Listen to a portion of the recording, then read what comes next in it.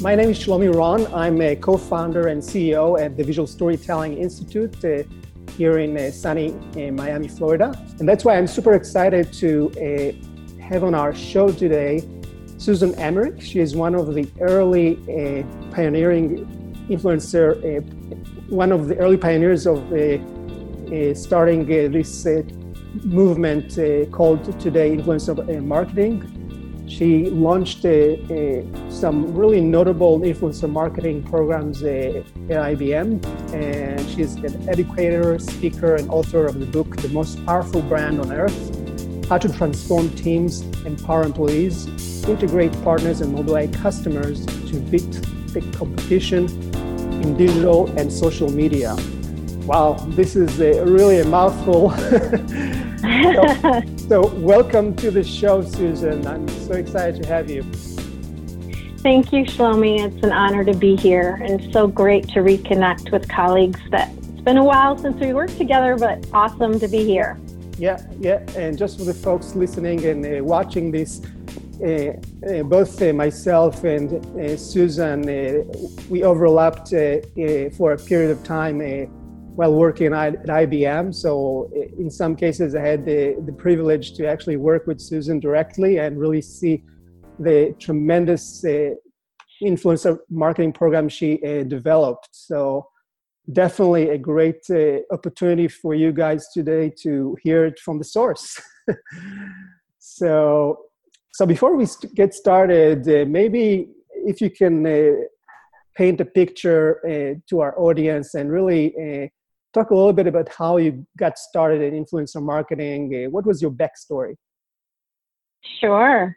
Happy to share that. Well, I've been so incredibly fortunate to have the opportunity to become, as you said in the intro, an early pioneer in digital and social networking, primarily for business. And because IBM is a business-to-business company for the most part, we entered into influencer marketing back in 2007 or even before that, right around that time, and working with a core team in IBM's social insights practice.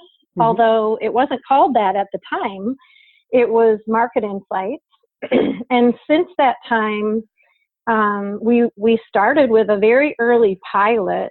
And we were challenged with the question of what could be known from social listening. And so with that challenge, we took forward plotting a course for defining and instrumenting a social listening competency center. And it was from that initial pilot that we really delved into what does it take to harness intelligence from the social web and uncover individuals who are prominent and influential. And what is it going to take to bring that kind of intelligence to the organization?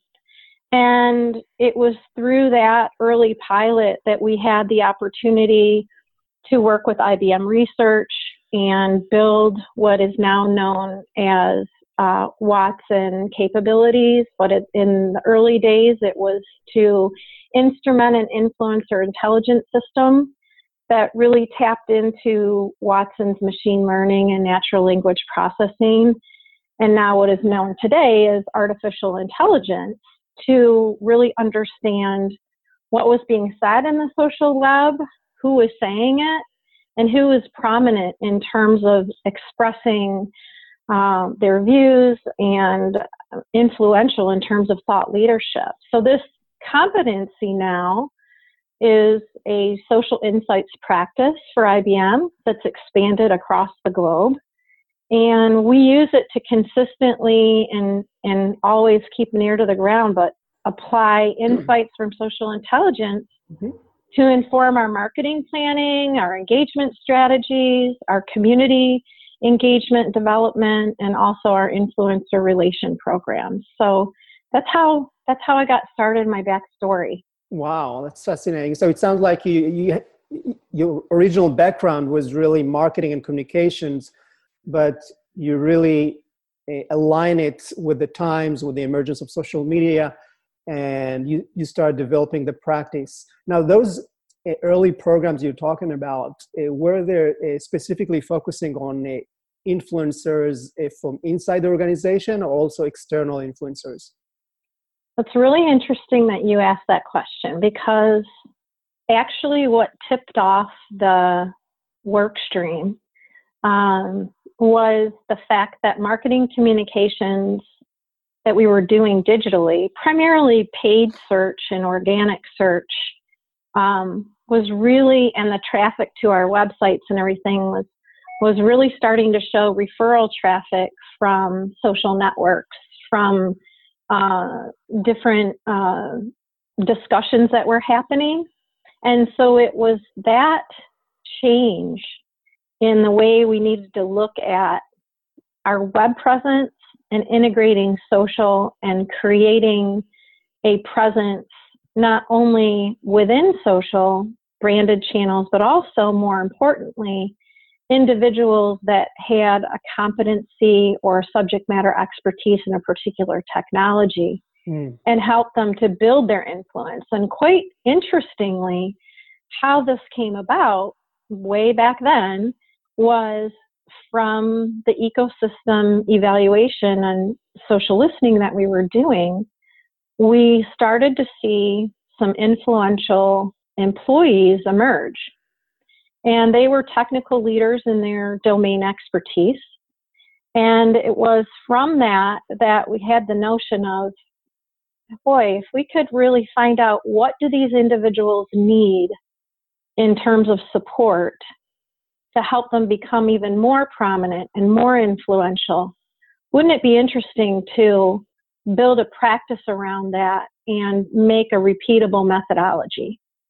So that's sort of the way it evolved. Was initially, being pressured on our digital strategy and how we needed to incorporate social, considering the emergence of social networking and social media, take advantage of that, but also most importantly, help employees and partners in particular that had a particular technical expertise become prominent and accessible to be able to become influential in their domain expertise. Wow, so that's fascinating. So if I understand what you're saying, it's really about first, it was the initial initiative to shape and optimize the branded social channels that you have. But then as you started doing more social listening and you start to identify an internal influencer within the organization, the demand become that really how can we help them become better in what they do and create programs around them. And that's what's really started that influencer program. I remember at the time we called them SMEs, subject matter experts. Mm-hmm. I don't know if the term is still valid, but yeah. Well, I think it's really an interesting evolution, because truly the heart of influencer marketing and the form of that marketing goes to very specific topical areas in which individuals, or the types of individuals in which are in a community around that topic, a shared topic of interest, right, can bring value to an audience or a market as a whole. And so when you think about that, identifying those individuals that possess the opportunity, if you will, and really are willing to put in what it takes to become influential, because it's not for everyone. Not everyone is cut out for that. But if they are really willing to put in the time to focus on driving their, if you will, personal brand, to bring value to a community around that topic, that to me is the heart of the influence. And I know that it's evolved quite a bit over the years. What I found is fascinating is the pendulum swinging back to what now the industry is calling micro-influencers.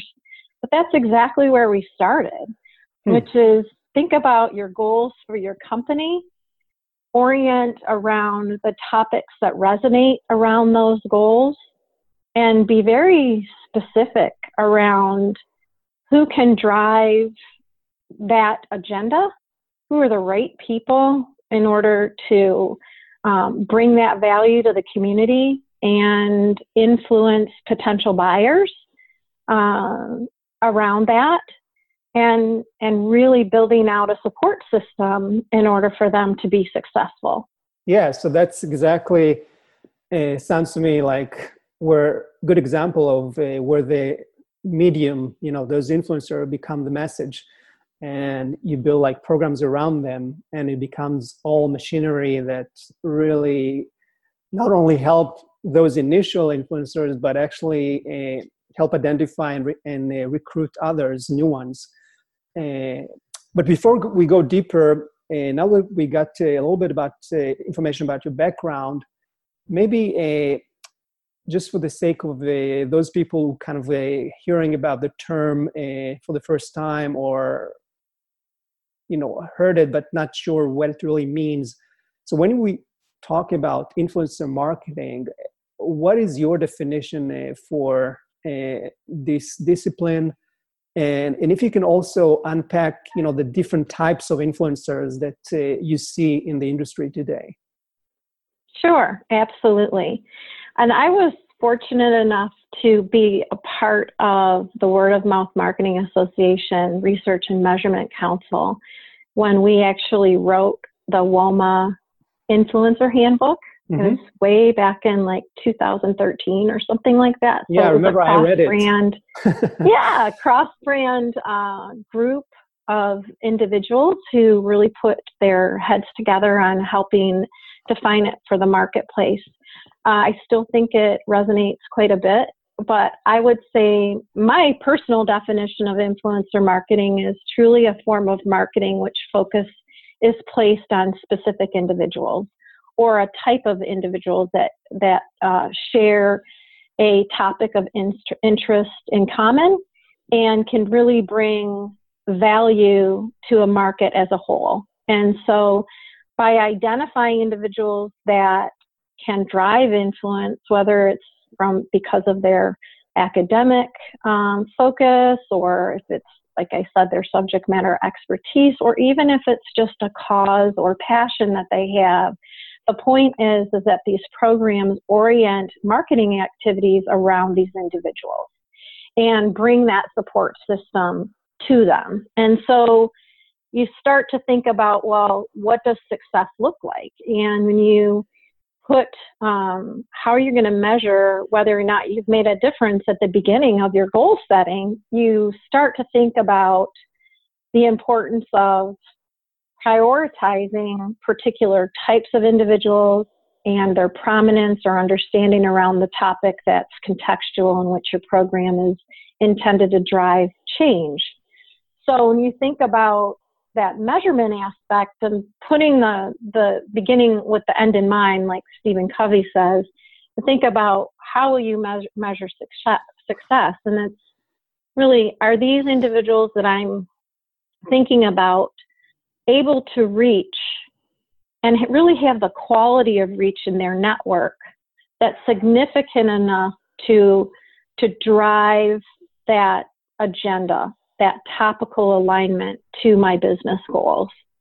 Do they have the ability to drive engagement, and are they well connected in the sense of they're highly committed and engaged to building a network? So they possess those characteristics, that they are a natural community leader, or well connected within, in technology, for example, user groups are particularly important. Another point around engagement and connectivity happens to be their contributions. And we say, sure, there's a lot of activity that can happen, but we're not looking for activity. We're actually looking for content that is truly leading edge, if you will, and they are able to contribute in a valuable and sustainable way in order to drive more engagement, more connectivity, and ultimately be highly responsive in that engagement. So that's of particular importance. And I already kind of mentioned the subject matter expertise, and I think about it as authority and really understanding and bringing knowledge to a community in a valuable way, and being dedicated to that focus area, and being able to advance the community's understanding of a particular topic, or engendering, really inspiring engagement if it's around a cause or whatever it might be. So it sounds like really what you're saying is that, the criteria for selecting them is it's not enough that you are active all the time. You need to be an authoritative voice with valuable content. And so it's a combination of value and also being active and engaging your audience. Now, do you see any difference in terms of what we call employee advocacy programs, where the influencers is coming from the inside the organization versus influencers that are pretty much what I called earlier prosumers, those mega influencers that are on the consumer land, so to speak? And I know that there's some terminology that's been running around between micro and macro influencer. Those macro are like the celebrity type. So maybe you can make an order within all these types. Yeah, I think it really depends on the brand, the product and or service in which the program is intended to support. And you need to evaluate that from that lens. And in some instances, a celebrity would be, fitting for that. But again, I think it is a matter of evaluating and having that system in which to evaluate and really prioritize who's going to drive the reach, the quality of reach you're intending to achieve, who has the authority or really the, the personality, if you will, that's going to be fitting for that particular goal for your business, and really the commitment to being connected and truly engaged. So I think with that in mind, I think that recipe, if you will, can be applied no matter if you're a B2B or a B2C environment. And quite frankly, I think those lines are kind of flattening more and more the more we're connected socially across the social web. But again, I think you have to go back to the topic of interest. The topic of interest is going to be the center of gravity. Right. And that's going to be different if you're talking about, a highly technical orientation around a topic of artificial intelligence compared to something that is more, a personal brand like makeup, for example. Right. I mean, the topic of interest is the center of gravity. And I think that's a really good, a good thing to think about. Absolutely. And since this is a visual storytelling Today show, we are really interested in understanding, the intersection with the visual storytelling. Now, do you see this emerging type of influencers? I call them visual influencers, just because they tend to specialize in a visual social network like Instagram or YouTube. Right. Well, definitely, I just think the social web in general, and I think it reflects the human consumption habits, is moving to visual. So whether that's video or imagery, etc., you start to see massive growth and predictive massive growth in visual forms of media consumption habits. Right. And so that reflects pretty naturally in terms of visual influencers, whether they're on Instagram or YouTube or what have you. I see a lot of brands doing that really well. I also think that it's always fascinating to see what my students at West Virginia University bring back when we have our particular lesson on visual engagement, and which brands really do that well. A couple of them that always come up on top seems to be brands like REI, because they do a lot of outdoor user-generated content from consumers using their backpacking, and they're in beautiful scenery. And another one is a great example is GoPro. That's been always seems to come back. Starbucks, of course, is another one where you're, in a community of people enjoying Starbucks. But I've been selfishly kind of have an incubator in a way of watching my daughters grow up and see how they consume visual social media and how they participate. And I found it really, really interesting to watch the emerging category of beauty and lifestyle, makeup applications. And it's just this whole movement is mainly around YouTube and Instagram, where, young women from around the world are videotaping beauty applications. So they want to show a makeup tutorial on how to look like Kim Kardashian's makeup today. Right. They show you how to get that look. So it's been really, really interesting to watch that exploding space, if you will, of these self-made makeup artists sharing their techniques and the products that they're using. And of course, I'm sure behind the scenes there's some brands that are supporting, supporting that product trial and development. But it's just really boomed over the last 10 years to see where it is now. And that's just an example. Yeah, no, for sure. So hopefully, some of the ears of our listeners have perked up by now, and they definitely started to think about influencer marketing more seriously. So for those who'd like to kind of dip their toes in the water and get started, so what would you say would be like a typical business objective that an influencer program or visual influencers, for that matter, can serve? If you can go ahead. I think, I kind of already said it in the beginning, or as we were talking, but first and foremost, focusing on the topic at hand and the category in which your topic is relevant. So thinking about, if you have a need to establish your brand in a particular category, if you're an up-and-coming brand that needs to get discovered, thinking about that relevance of the topic at hand in the category and combining that with the relationships that would bring that to life.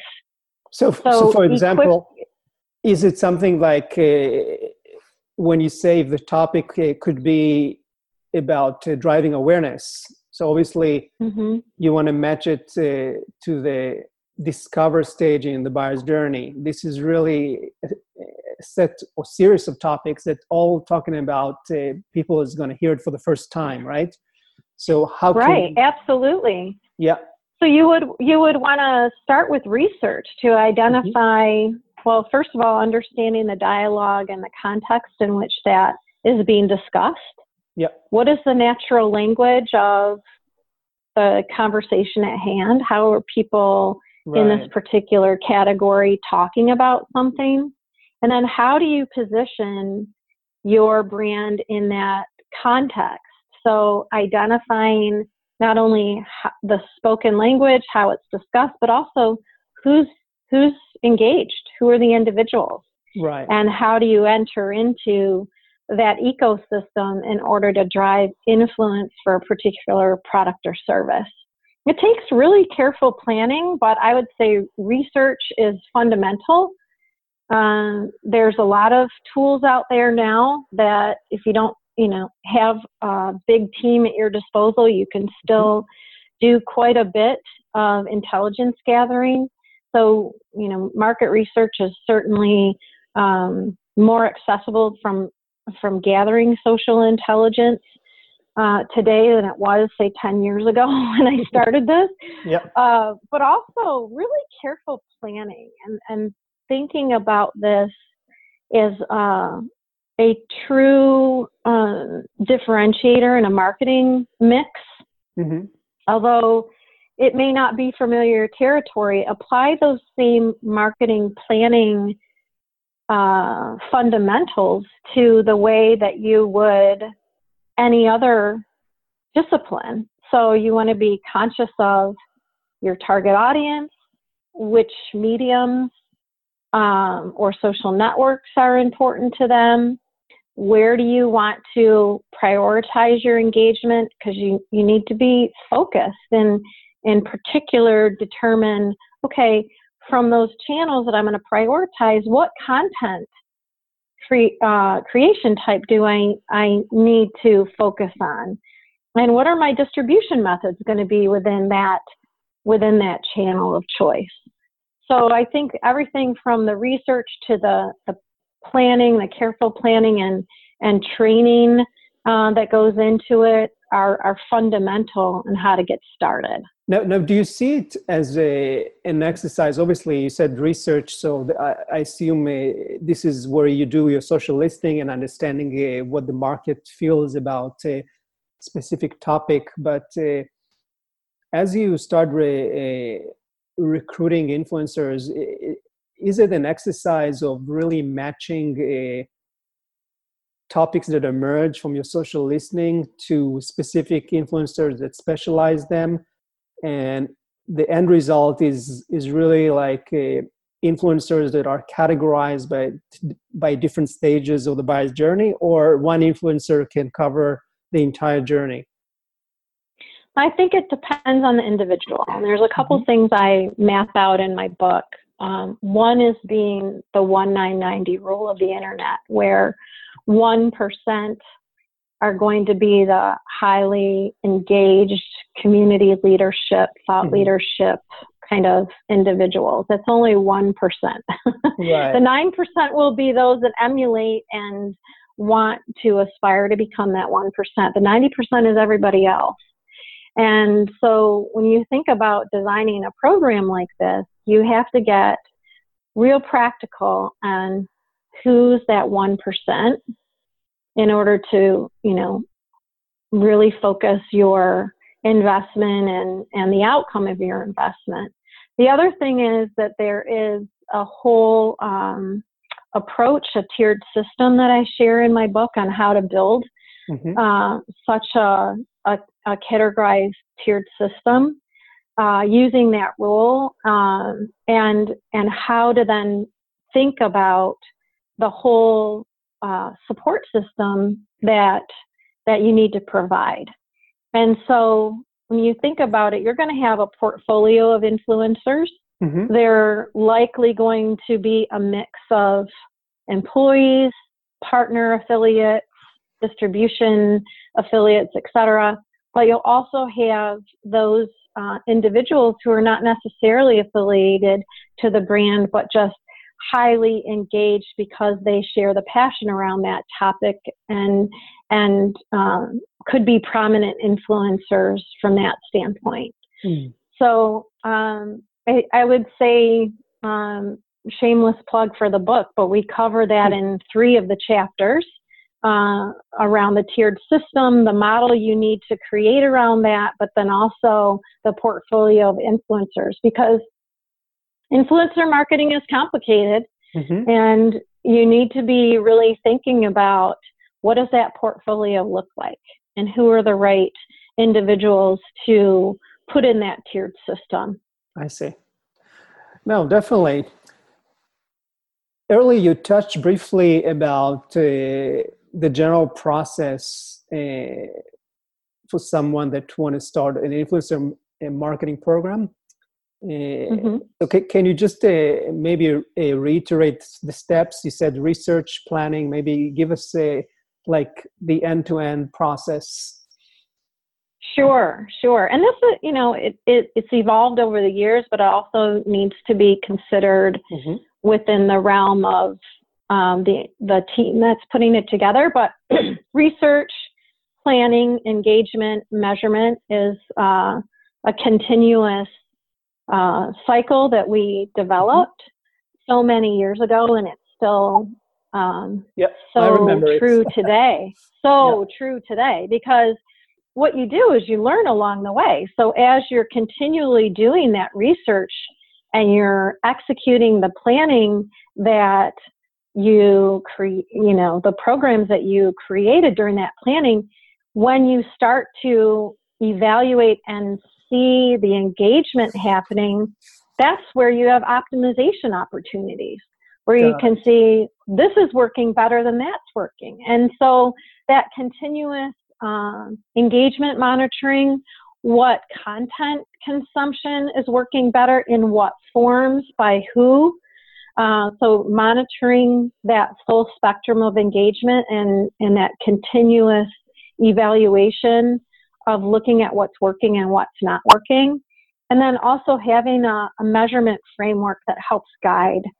So measuring effectiveness, it's based on all of those stages, from the quality of reach to the engagement, and then ultimately the conversions that you're starting to be able to track back to your buying cycle. Ultimately, it's an end-to-end measurement framework that needs to be established. And there's a lot of work that's out there now, and proven methods that are out there that look at measurement from all aspects of paid, owned, earned, and shared. So there's just a lot of thought leadership out there. If teams don't have access to it, they can find best practices that have been proven and written about now. I see. Pretty readily accessible now. But those would be the four, I would say. Yeah, no, that makes a lot of sense. One of the things that I've seen, at least in the literature and in some of the case studies, is that some marketers finding a little bit challenging to find the right balance between giving the influencers, free reign to communicate their content, their own styles, to keep their authenticity high. But at the same time, obviously, since a brand is behind them, how you can balance brand versus influencer original content? Yeah. So going back to the selection process that I mentioned, if influencers are going to become an extension of your brand and your brand presence, it's critical that you put rigor around that evaluation process before you recruit and get them onboarded into your program. Right. And I would suggest, that's part of the research aspect of this. Choose wisely, because these relationships are going to be critical to your program and how the success of the way that your brand is reflected. Absolutely. So doing that, necessary evaluation up front for the individuals. Are they aligned to your brand's mission? Do they fit within your culture? Do they have a high degree of competence in that topic that I have been kind of underpinning all along, is aligned to your product and service? And do they possess the ability to drive influence because of that high degree of competence around that particular topic of interest? So that's a very important point. You said basically really you got to do the qualification at the onset versus finding later that there is some discrepancies or expectations are not really as you plan it for. But how do you really reach that holy grail of agreement on messaging? Is this part of the messaging requirements that you set, or guidelines for the influencer? Yeah, so I think that that's all part of the planning, and is an important point of the training, and really being clear, providing clarity around the narrative, the messaging, the do's and don'ts. They want guardrails. No matter if it is an independent third party or if it's an employee or a partner, it doesn't matter. They have the intention to do the best on behalf of, being a part of something like that. Right. And they want to know the rules for engagement, what's acceptable, what's not acceptable. And so kind of having that thought out in advance and having clear support and training for that is essential. Because if you don't have those fundamental rules of engagement and kind of a governance model around it, then you don't have any recourse whatsoever. Not to say it should be punitive in any way, but the point is that ultimately you're onboarding these individuals because they have proven to have alignment to the and passion around the topic or the cause, and you want to make sure that they're successful. So ultimately, those that planning and that messaging and really like the rules of the road, as I mentioned, need to be conveyed up front, very clear and transparent, and so that you don't run into questions down the road or I didn't understand. So that just is an ounce of prevention. It's worth the pound of cure, so they say. No, absolutely. Yeah. I mean, I can definitely appreciate, about having a clear criteria from the get-go, really get you to select the right people to work with. Since you've been active in this space for quite a long period, what would you say are really the most common misconceptions about influencer marketing that people tend to fall into, and maybe you can give them like a heads up with your expertise? Yeah, well, I think it's really interesting to have been a part of this movement for as long as I have been, and watching, as I mentioned, the pendulum shift. So I think we went through a craze of influencers were all celebrities, and that's simply just not the case. And the fact of the matter is, we're seeing, as I mentioned earlier in our conversation, that this term of micro-influencer is now emerging and beginning to take hold within this industry. And what I find interesting about that is micro-influencers, especially in my work, has always been what's driving the most effective engagement. And it's particularly important in niche categories. And again, going back to that topic of relevance and making sure that you're focused on that is essential and foundational. I just read a study actually this morning that was published by the World Federation of Advertisers, and it had some really notable statistics in it that kind of helps the audience really get around this, which is 65% of multinational brands surveyed in the study plan to increase their influencer marketing spend over the next 12 months, but 86% of them report the goal of improved brand awareness. So 74% of those marketers plan to use influence to reach targeted and new audiences. But it's also really fascinating to see that of that, 69% will use them in an advocacy program, a brand advocacy program. So the book that Chris and I wrote was really to put advocacy in the realm of advocacy can be driven by individuals, by brand affiliates or partners, or even by your customers. So when you think about that network of influence, you should think about that portfolio of influence on who can drive that in advocacy, and it certainly could be a mix of any one of those.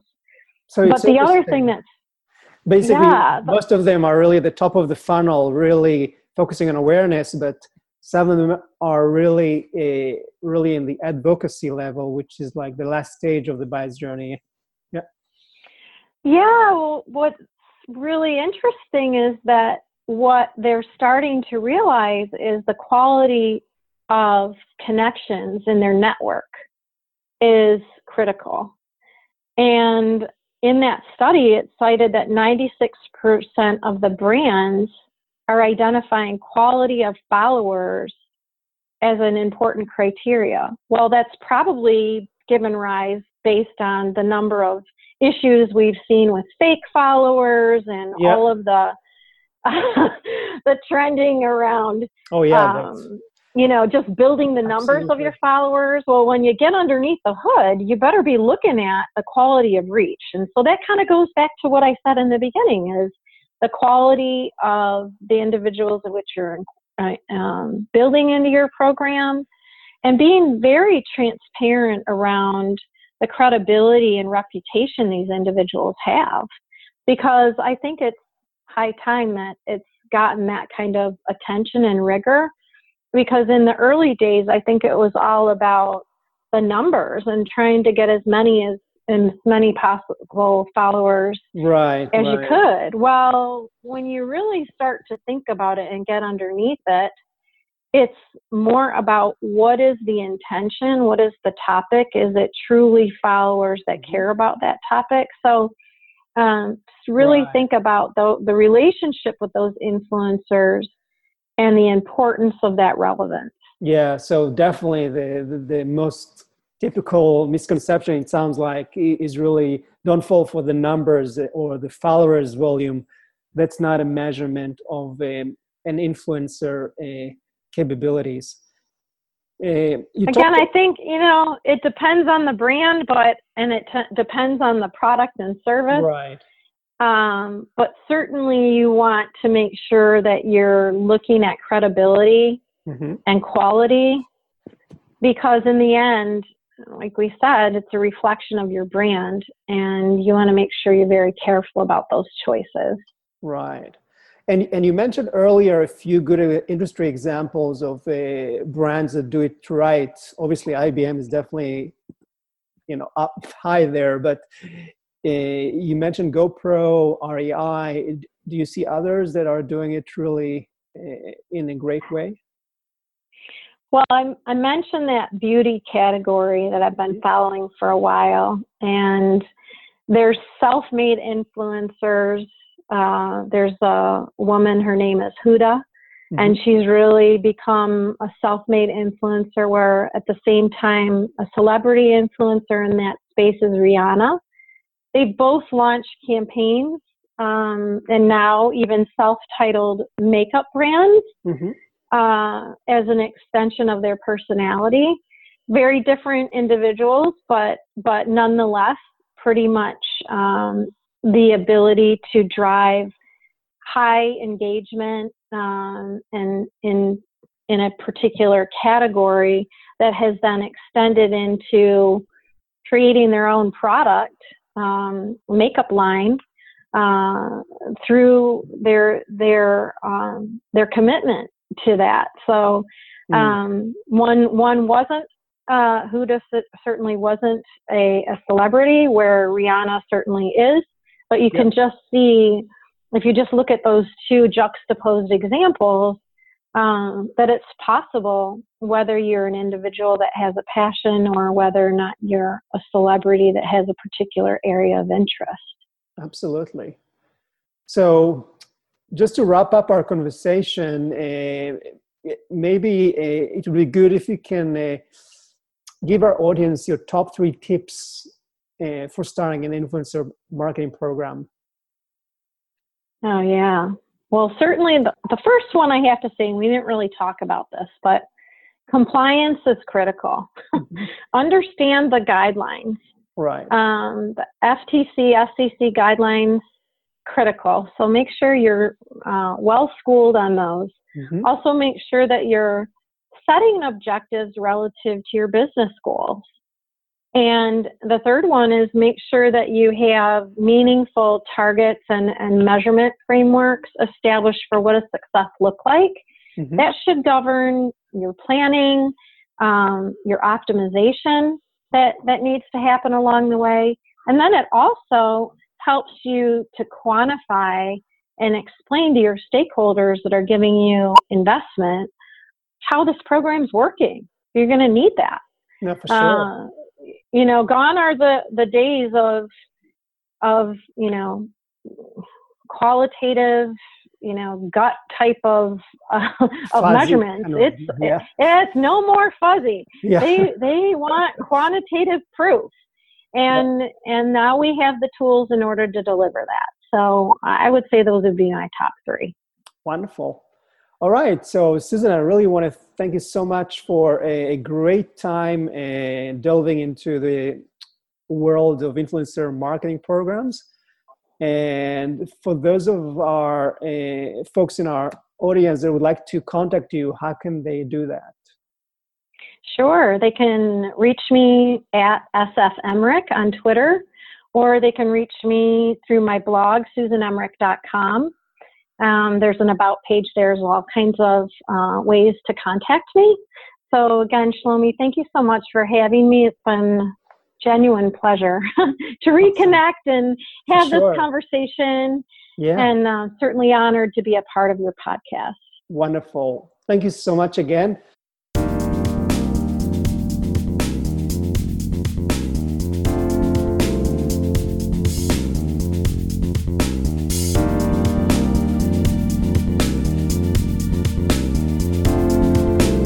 Visual Storytelling Today is recorded in Miami, Florida.